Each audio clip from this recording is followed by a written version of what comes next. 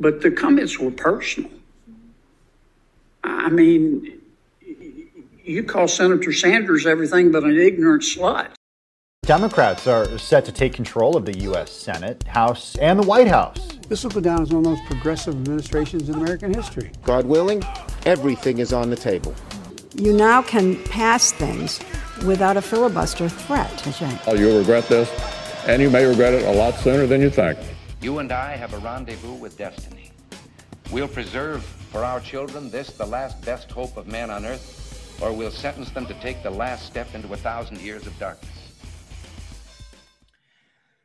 So, welcome back to the one and only variety program, Ruthless. That's a hell of an opener. That was Senator Kennedy, right? That is Senator John Kennedy from the great state of Louisiana, using what I think is the first reference to ignorant slut in a congressional hearing. You know, someone told me it was a reference from SNL, and I had zero clue. I just took it at face value. I was stunned.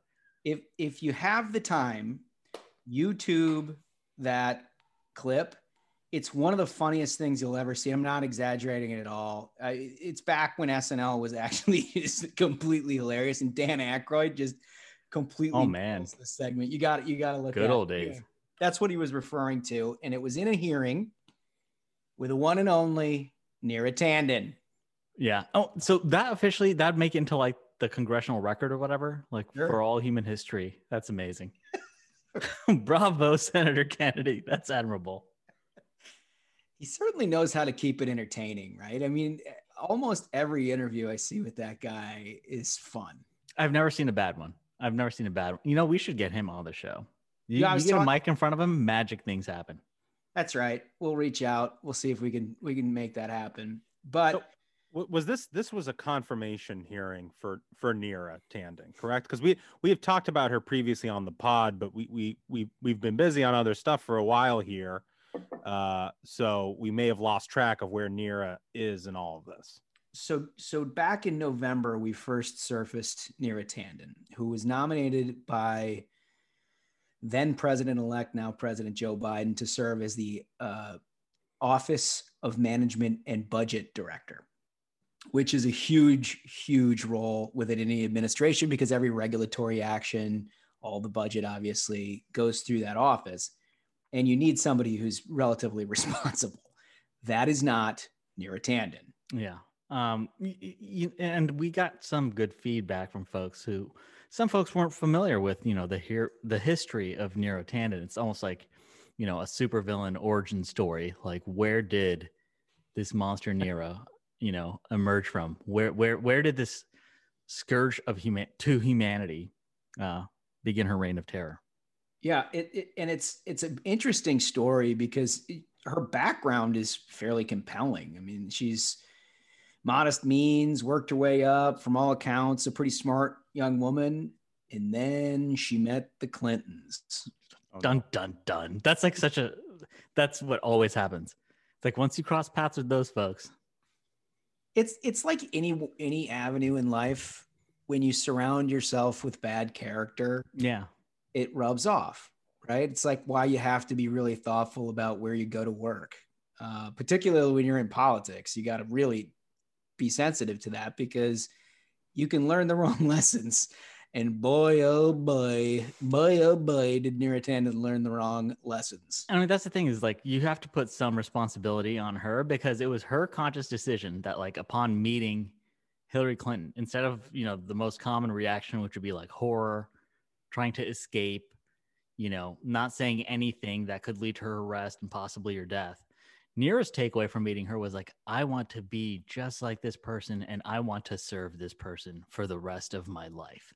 Like that was her mission for like the next 20 years is she said, I will do Hillary Clinton's bidding no matter what she asks me. Can you imagine, folks? And there's that great point at the end of the Hillary Clinton 2016 documentary where Ben Rhodes is outside of the Javits Center and he like the Hello Darkness moment where he's cannot right. He cannot handle the fact that Hillary Clinton lost. God, that was so delicious. I'm telling you right now, Neera Tanden was somewhere in private having the exact same meltdown. Yeah, because her entire career was building to that moment where they had assumed that Hillary Clinton was going to be elected president. Her entire life was like, I'm serving Hillary. I'm doing the devil's bidding because someday I will be White House chief of staff when Hillary is president. That was her only goal in life. And that just like crumbled. Totally crumbled. And like what we're talking about is somebody who basically operated personally and professionally as amorally and as sort of unideological in a lot of ways, just partisan, right? Mm-hmm. All she did is pick up the cause of whatever would forward the Clintons throughout, 20 years of working for them. If that meant attacking progressives, well, there was Neera attacking progressives. If it meant calling Republicans every name in the book, absolutely no problem to do that. If it also meant, by the way, standing up organizations that tried to malign conservative organizations, undermine them, and basically take them out on behalf of... Well, so like you're saying there, Holmes, there's one thing, a bit of news here on the Neera Tanden front recently, is that the U.S. Chamber of Commerce decided to support her nomination. You heard that correctly. The U.S. Chamber of Commerce, ostensibly an organization that cares about the interests of free enterprise and business, is supporting a liberal Democrat conspiracy theorist and hatchet man to be the director of the Office of Management and Budget.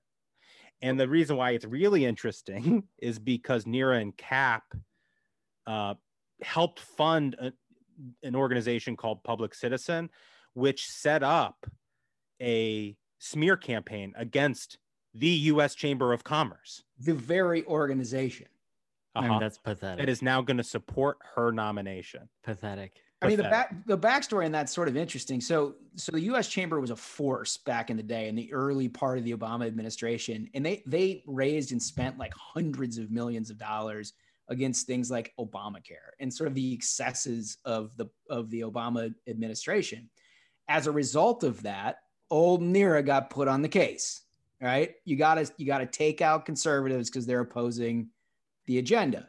So she comes up. And this starts with Cap, honestly. It morphed into a project that Public Citizen ran with Cap money.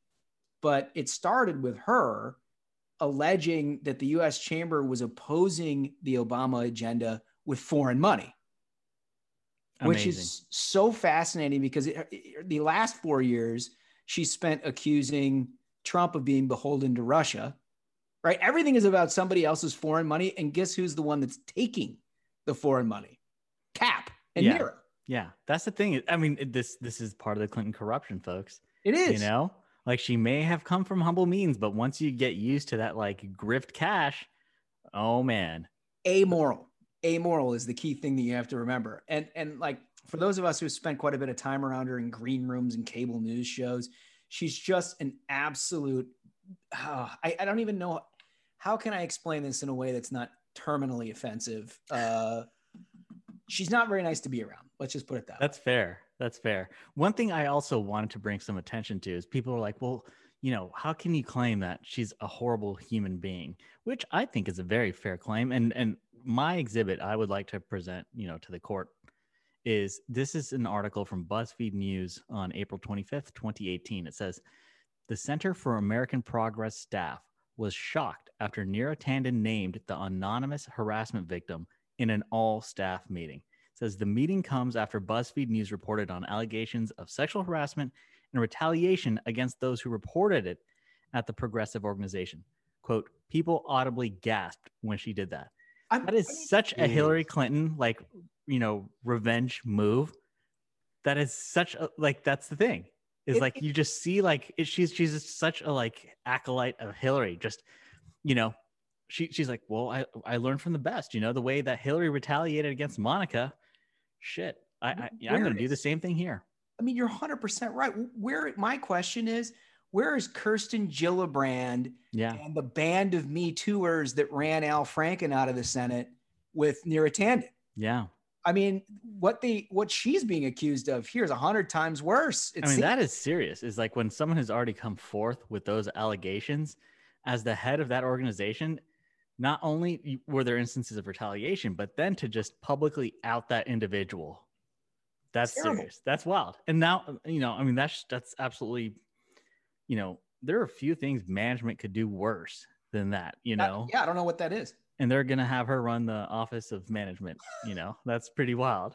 It's funny you say that, Smug. There was a great part of the confirmation hearing in which Lindsey Graham read Glassdoor reviews from her time leading CAP, the Center for American Progress. Oh man. So got it. Moderate Jeff, can you cue up that audio? As to her management capability, she referred to us for the Glassdoor review of her time of running the Center for American Progress. Again, she's a talented person's come a long way in life, but here's some of the reviews. June 2019, 1 out of 5 stars. Terrible, absolutely horrible. October 2016, cool work but absurd management. Disapproves of CEO. April 2016, influential organization poorly managed. September 2012, 2 out of 5 stars, bad management. February 13th, 2 out of 5 stars, great experience, terrible management. 2 out of 5 stars, April 2017, disapproves of CEO, doesn't recommend, what a mess. So all I can say is that this is not the unifying pick that I was looking for this position. Thank you, Mr. Chairman. I mean, that's pretty great. It's great. It's the Office of Management and Budget. They're like, my experience was great except for the management. and here's the thing. These are committed leftists engaged in committed leftist activity, and they still didn't have a good experience. Yeah, that's amazing. I mean, they're funded to the hilt with like UAE money and corporate New York Wall Street money, and they can do basically anything they want to do, which has got to be like a dream come true for your average everyday leftist, but not in this case. And another thing that's really shocked me over the past couple of days is seeing journalists like rally to Neera Tanden's defense. Yeah, it's really interesting you say that, Smug, because these journalists were outraged at conspiracy theories for the last couple of months. And, some of it, rightfully so. We should call this shit out. But nobody has a problem with the fact that Neera Tanden was a Russiagate conspiracy lunatic for 4 years. Absolutely. She said that Russia hacked to change votes in 2016. That she said that the reason why Justice Kennedy retired from SCOTUS was because she implied, seriously, that Justice Kennedy and his son were involved in a Russian collusion plot. And that's why he retired from the Supreme Court. I mean, this woman is a lunatic, and they're all playing cover for her right now. And you know what? I think there is. I saw some material on this that I'm gonna have to review further. But I think she even engaged in open speculation about electors talk in 2016 after Trump would won. Yep. Well, that's the great thing about Neera, Holmes, is like, she's prone to a late night Twitter binge. I remember at one point, ahead of the election, she was berating a journalist, I think it was Bo Erickson, on the, asking questions about the Hunter Biden story that the New York Post published. And of course, it was suppressed. And Neera attacked this journalist. Anyway, I got a little chippy in it with Neera, and over the course of hours, going back and forth, she accused me of spreading Russian disinformation. Really? I mean, just like lunatic stuff. Yeah, she's sort of like, it's kind of like in Gremlins, where like you can't feed Mogwai after midnight. It's like Neera can't have her phone after midnight. That's perfect. That's perfect. She in many ways is a reply guy too. Yeah. I mean, a lot of work. Almost everything that came out, she's immediately a first comment on it. I guarantee she's one of those folks who also has like her name search on Twitter. Oh, she always searches it. Yeah, 100%. I guarantee she's one of those folks. Let's have Moderate Jeff play one more clip, because I think all the listeners of Ruthless would appreciate her having to grovel and apologize for her many thousands of offensive tweets. Hold on just one second.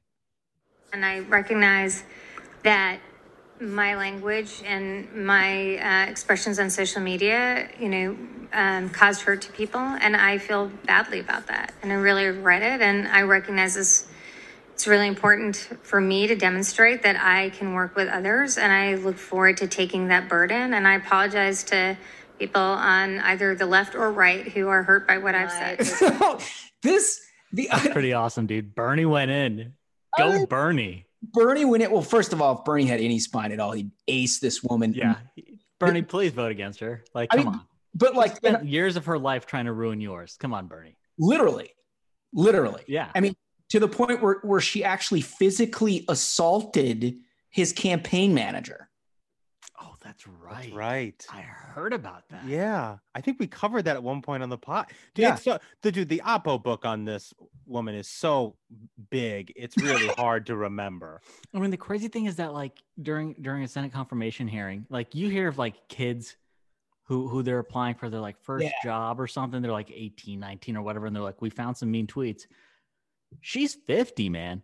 and applying for the Office of Management Budget. Like, so we found some tweets, folks. I'm not kidding at all. This is like if Smug was OMB. Now. Yeah, I'm serious. And we used to have, back and forth, Nir and I, back in the day before she blocked me.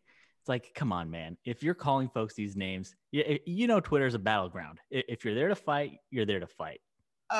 It's great though to see this sort of groveling, in light of what President Trump had to put up with for 4 years from these people, to have someone like Neera Tanden have to sit there and admit all the stuff she has to admit. Now there's one more tweet I want to read, which is from this is Senator Pat Toomey asked Neera Tanden, citing her tweets about Russian meddling, if she thinks Trump was legitimately elected. And she goes, quote, absolutely. Wow. It's just so great that she has to admit it now. Amazing. After calling him a Russian asset, calling, the Senate Majority Leader Moscow Mitch, she has to do a heel turn to all the people she lied to for 4 years. That's another Clinton world lesson is like, deny, lie, do what it takes to get what you want. That's right. Amazing. And this is actually the real first casualty of losing the Senate majority, because she was cooked. There wasn't a single Republican who was anywhere interested in confirming this lady. And it looks to me like she's going to get 51 votes with Kamala Harris and actually become OMB director, which is like, I can't begin to express how outrageous that is. I mean, look, we all oppose nominees that we disagree with, and there are plenty of those. This is a different category. Yeah,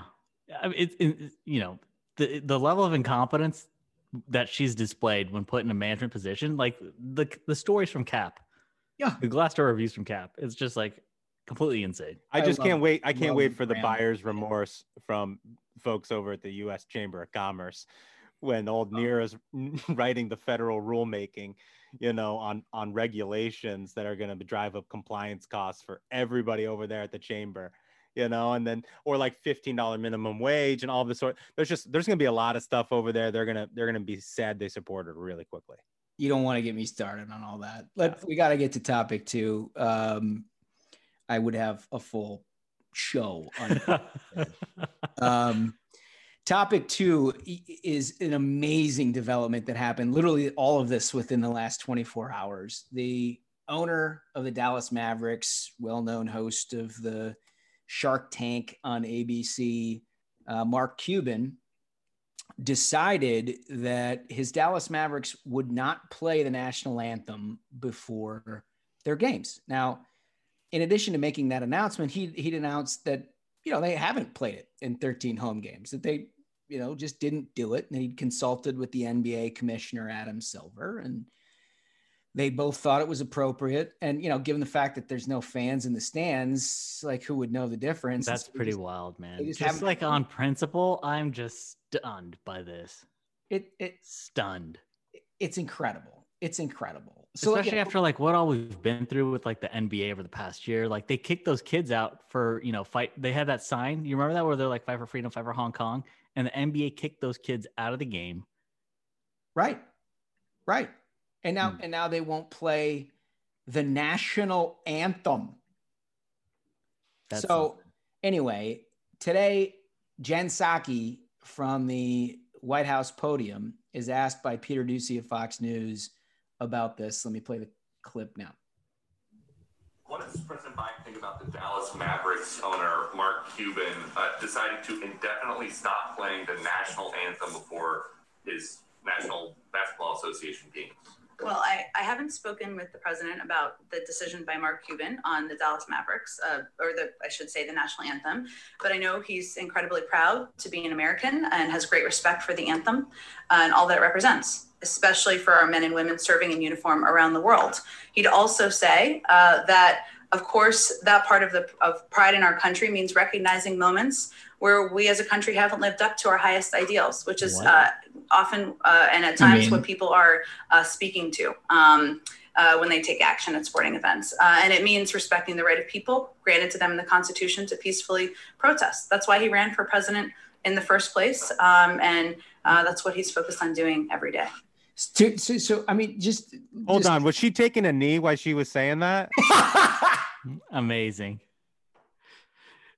It would have been better if she just said, "I'll circle back," because that was ridiculous. Dude, so he's an American who respects the anthem. Oh, that's good. He's president of the fucking United States. That's pretty important. That's kind of I don't know. That's kind of a jumping off point when you're running for president of the United States. But more importantly, he also respects all the things that we're bad at, and implying, in my view, that it's perfectly appropriate not to play the national anthem, right? So this is a quick moving thing. The White House is now, I mean, there's nothing more jarring, by the way, than the difference between the Trump White House and how they handle that question and the Biden White House and how they handled that question. And like the fact that you couldn't clearly answer it is just like, it blows my mind. But so a shout out to Doocy, man. He's been just crushing it. Guy's a good reporter. Questions. Great reporter. Guy's a good reporter. So what makes this even more humiliating for the Biden White House is that Adam Silver, whose name was invoked at the beginning of this by Mark Cuban as somebody who's sort of like signed off on this, issues a statement where he says, no. Every team in the NBA is going to be playing the national anthem. Owned. They should have to play it 13 times in a row to make up for not playing it. That's great. While the game is going on, like the entire, first quarter is just anthem. That would rule. You have to sit. That's my demand. You have to sit through 13 straight anthems. Yep. And it's got to be like Roseanne Barr singing the national anthem. Yeah, they got to put up with like, it's in your face. This is the anthem. Also, guys, this is not Portland. No, this is Dallas, Texas. Right. What are you doing? I don't know. And the thing is that like Mark Cuban, for whatever you think about him, doesn't seem like the kind of woke dude to me who implements this. Like, I can only imagine what happened was like somebody just gave him really super bad advice. And he was like, I don't know, we've done it 13 times and nobody's noticed. So like, I don't know, it must be cool. Unbelievable. I mean, this is a man who made his fortune by putting radio on the internet. Yeah.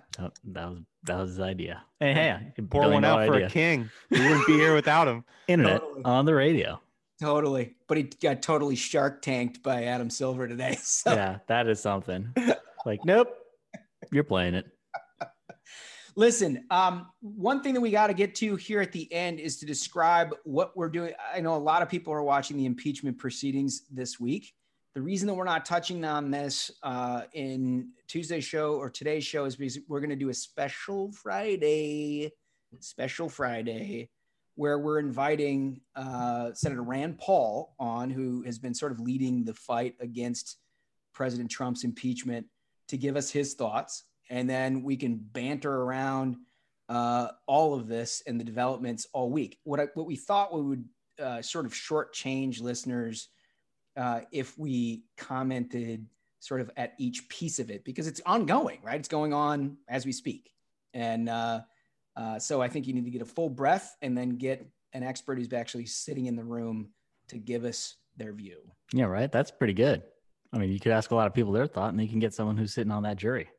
That's right. That's right. So this is a great, big, obviously good interview on Friday. We're immensely appreciative to Senator Paul for providing his thoughts. But that's going to be our impeachment show. And we're all looking forward to it.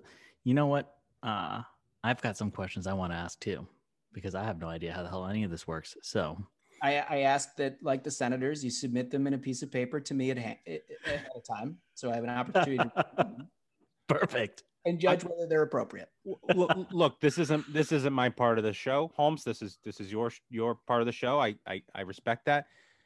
I'm going to need a question about Aqua Buddha. Oh yes, that was my question. I want it. That was my question. I just want it. I want it. We're going to say it here publicly on the pod. You know, for our younger listeners who don't remember, hit that Google on it, dude. Yeah, Rand Paul's first election, it was the most ludicrous attack ad against him that I think I've ever seen in politics before. And I would just love to get the backstory on that. When is it ever appropriate, whether you're 24 or 44, to bow down to a false idol that you call Aqua Buddha? I mean, if you're under the age of 35, you probably don't remember this, but it's a real treat. And yeah. I hope we can get an answer. He'll play along. He's got a great sense of humor when it comes to that stuff. I will definitely ask an Aqua Buddha question. Excellent. Yeah. Excellent. All right. So that's another good episode in the can, folks. So I'm going to wrap this one up. Until next time, minions, keep the faith, hold the line, and own the libs. We'll see you on Thursday. Stay ruthless.